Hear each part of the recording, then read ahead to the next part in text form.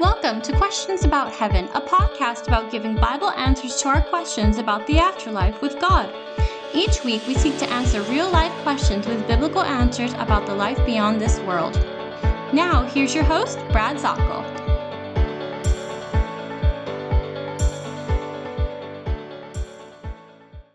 And greetings to you. This is Brad Zockel, and we are once again talking about the wonderful subject of heaven, and we are learning as we go through Revelation the wonderful truths that God has, not only for eternity, but also for right now. Now, what I'm going to do today is I'm going to go to Revelation chapter 22. Revelation chapter 22, and hear the words of an angel that might shock you. Only 2 words, but let me read through here as we get going and read to you some very, very important things. You see, you have 1,189 chapters in the Bible. We are now at the final chapter, finishing up the 66 books which make up this bundling, what's called the canon of the Scripture, the coordination of all of the truths and the promises and the prophecies and the biography of Jesus and the eternal words of the Lord are all bound up here. We're coming to a conclusion that we might learn. It's called the canon, C-A-N-O-N, and all of this bundling up here. Revelation is the revealing of who Jesus really is. That's what Revelation is, the revelation. And as we look at this, we go to Revelation chapter 22. Let me read down to the key verse. John is then talking, and he is writing on the things he is seeing, the new heaven and the new earth, as we've talked about. And as we see that, then he shows me, he's talking about the angel, he showed me the river of the water of life, clear as crystal, flowing from the throne of God and of the Lamb, down the middle of the city's main street. The tree of life was on each side of the river, and in the Greek, some Bible scholars say this could be put in the plural, so it could say the trees of life were on each side of the river, and they were bearing, or it was bearing, 12 kinds of fruit, producing its fruit every month. The leaves of the tree are for the healing of the nations, and there will no longer be any curse. The throne of God and of the Lamb will be in the city, and his servants will worship him.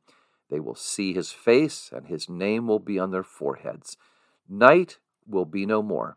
People will not need the light of a lamp or the light of the sun, because the Lord God will give them light, and they will reign forever and ever.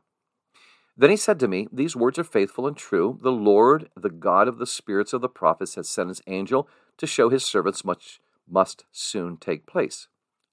Behold, I am coming soon. This is the quote from the Lord.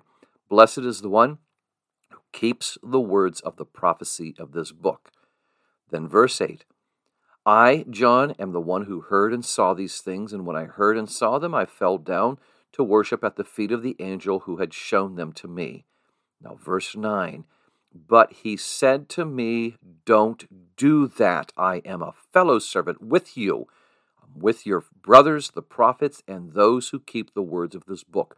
Worship God. And those 2 final words in verse 9 are absolutely magnificent. Worship God. Worship God.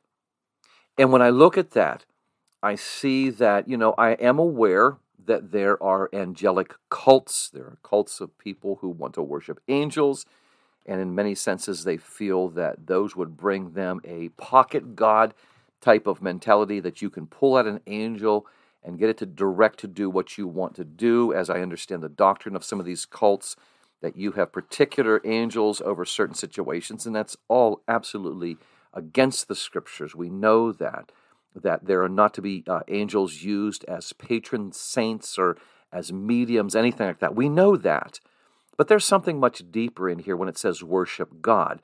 We're looking at heaven, and what do we see in these final 2 chapters especially? That everything that we're doing, as a matter of fact, you can go through the Scriptures, the worship is continual in the new heavens and the new earth. In Matthew chapter 8 and Isaiah 25, as there's eating and feasting, that's part of worship because it's an enjoyment. The laughter, Luke chapter 6 and verse 21, that will be part of the worship. Matthew chapter 5 and talking about the pure in heart seeing God's face.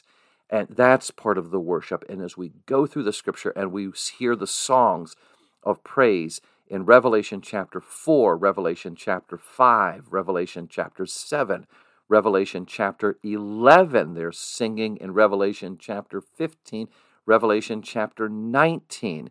You're hearing all of these worshipful praise songs going on, and you can read the lyrics through them too. And it's saying this, look at the concentration of what's going on. It's a celebration of all races, tongues, tribes, nations, as it says in Revelation chapter 7 and verse 9.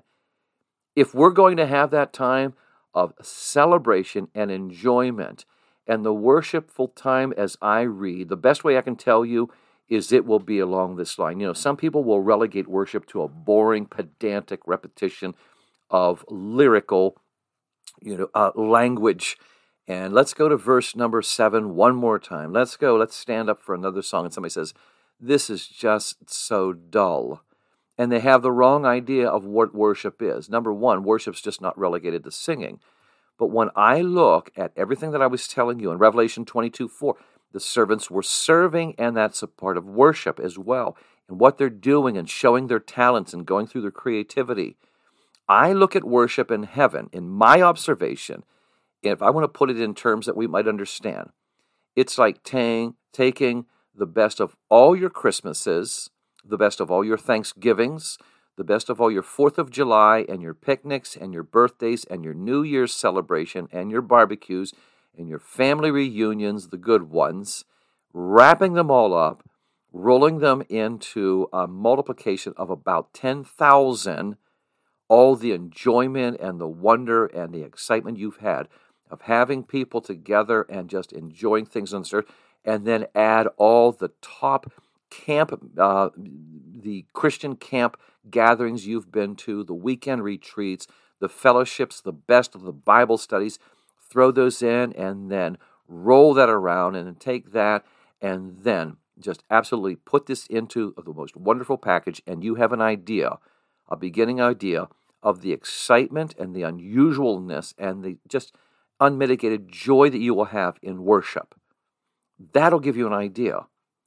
And yet some people say, when you say that, that will be a great thing then. And I say, okay, so how are you prepping for that now? What is your worship like? And I find a number of people, and there might even be a number of people that are listening to this podcast. I'm going to say something that might be very hard on you. You're not even attending a church. In too many times, will talk with people who say they follow the Lord, but they're not in an assembly. They say, well, I might throw in a YouTube video watching a preacher here and there, but as far as regular, I don't know. And so you're going against what it says in Hebrews chapter 10, verse 25, forsaking the assembling of yourselves together.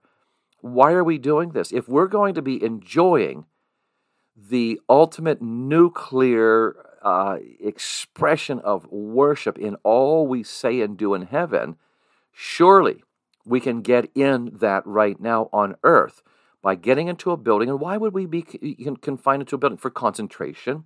The distractions, even the physical noise of the world is blocked out. And the intensity of worship in song, in prayer, and instruction of the word, and in fellowship with the saints is all there for us to grow. It's accountability. It's also when I hurt, I know that these people are familiar with me, and I can call them for help. Have you done that, Brad? Oh, yeah. How many times? Even last week, I'll call those with whom I'm familiar, most familiar in my assembly for help, for prayer, for instruction. Maybe I can pass the word on of somebody else that might have an ability to help somebody. We're all together in one coordinated effort as a family under the fathership of God and learning together too. You might be in a church that is over 1,000. You might be in a church that's under 100. It doesn't matter. You're there, and if it's a Bible-believing church and you're learning how to worship. If you're saying, well, I go to my church and I don't know how to worship, this is the time you go to your church leadership. But the first thing is you have to be in a church, and you have to be in your heart and soul and mind, openly desiring to learn. Listen to what it says in Psalm 26 and verse 8. Here's David himself. He says, I love this phrase. Listen, Lord, and it's all in capital in your English translation, which means Jehovah, Yahweh, Yahweh, I have loved the habitation of your house. Yahweh, I have loved the habitation of your house. He's saying this, I love being in your house, inhabiting your house, your worship place, and I love the fact that you're also there.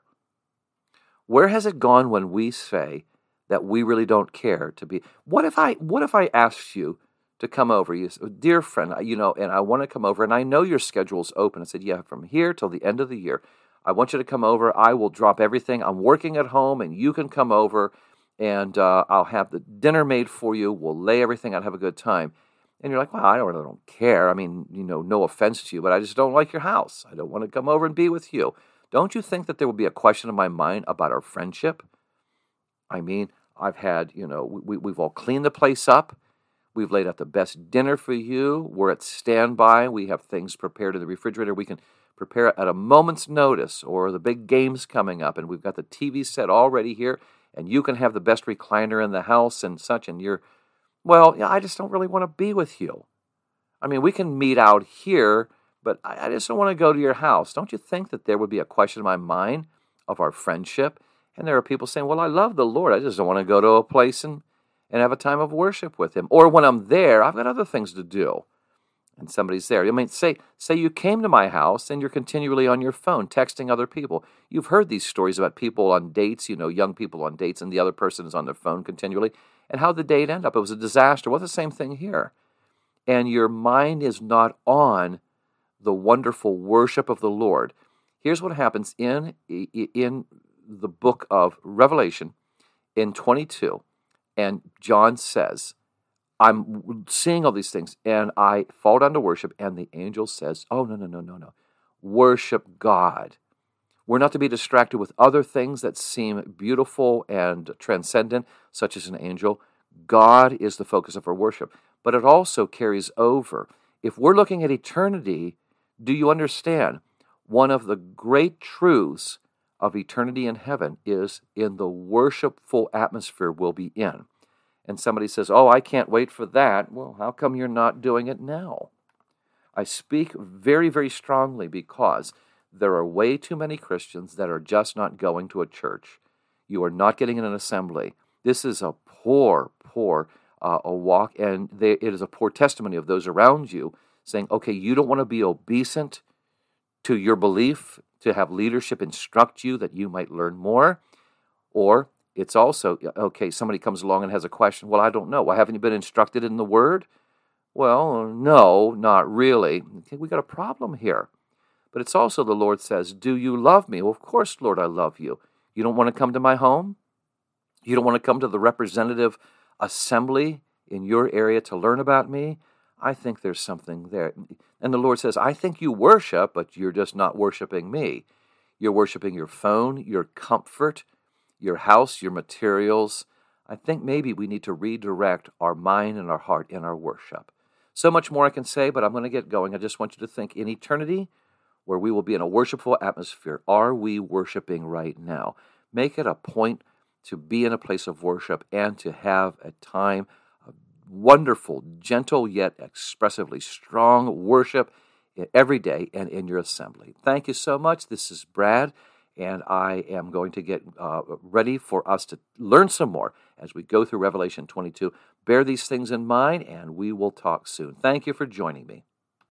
Thanks for joining us this week on Questions About Heaven with Brad Zockel of the Xulon International Bible Institute.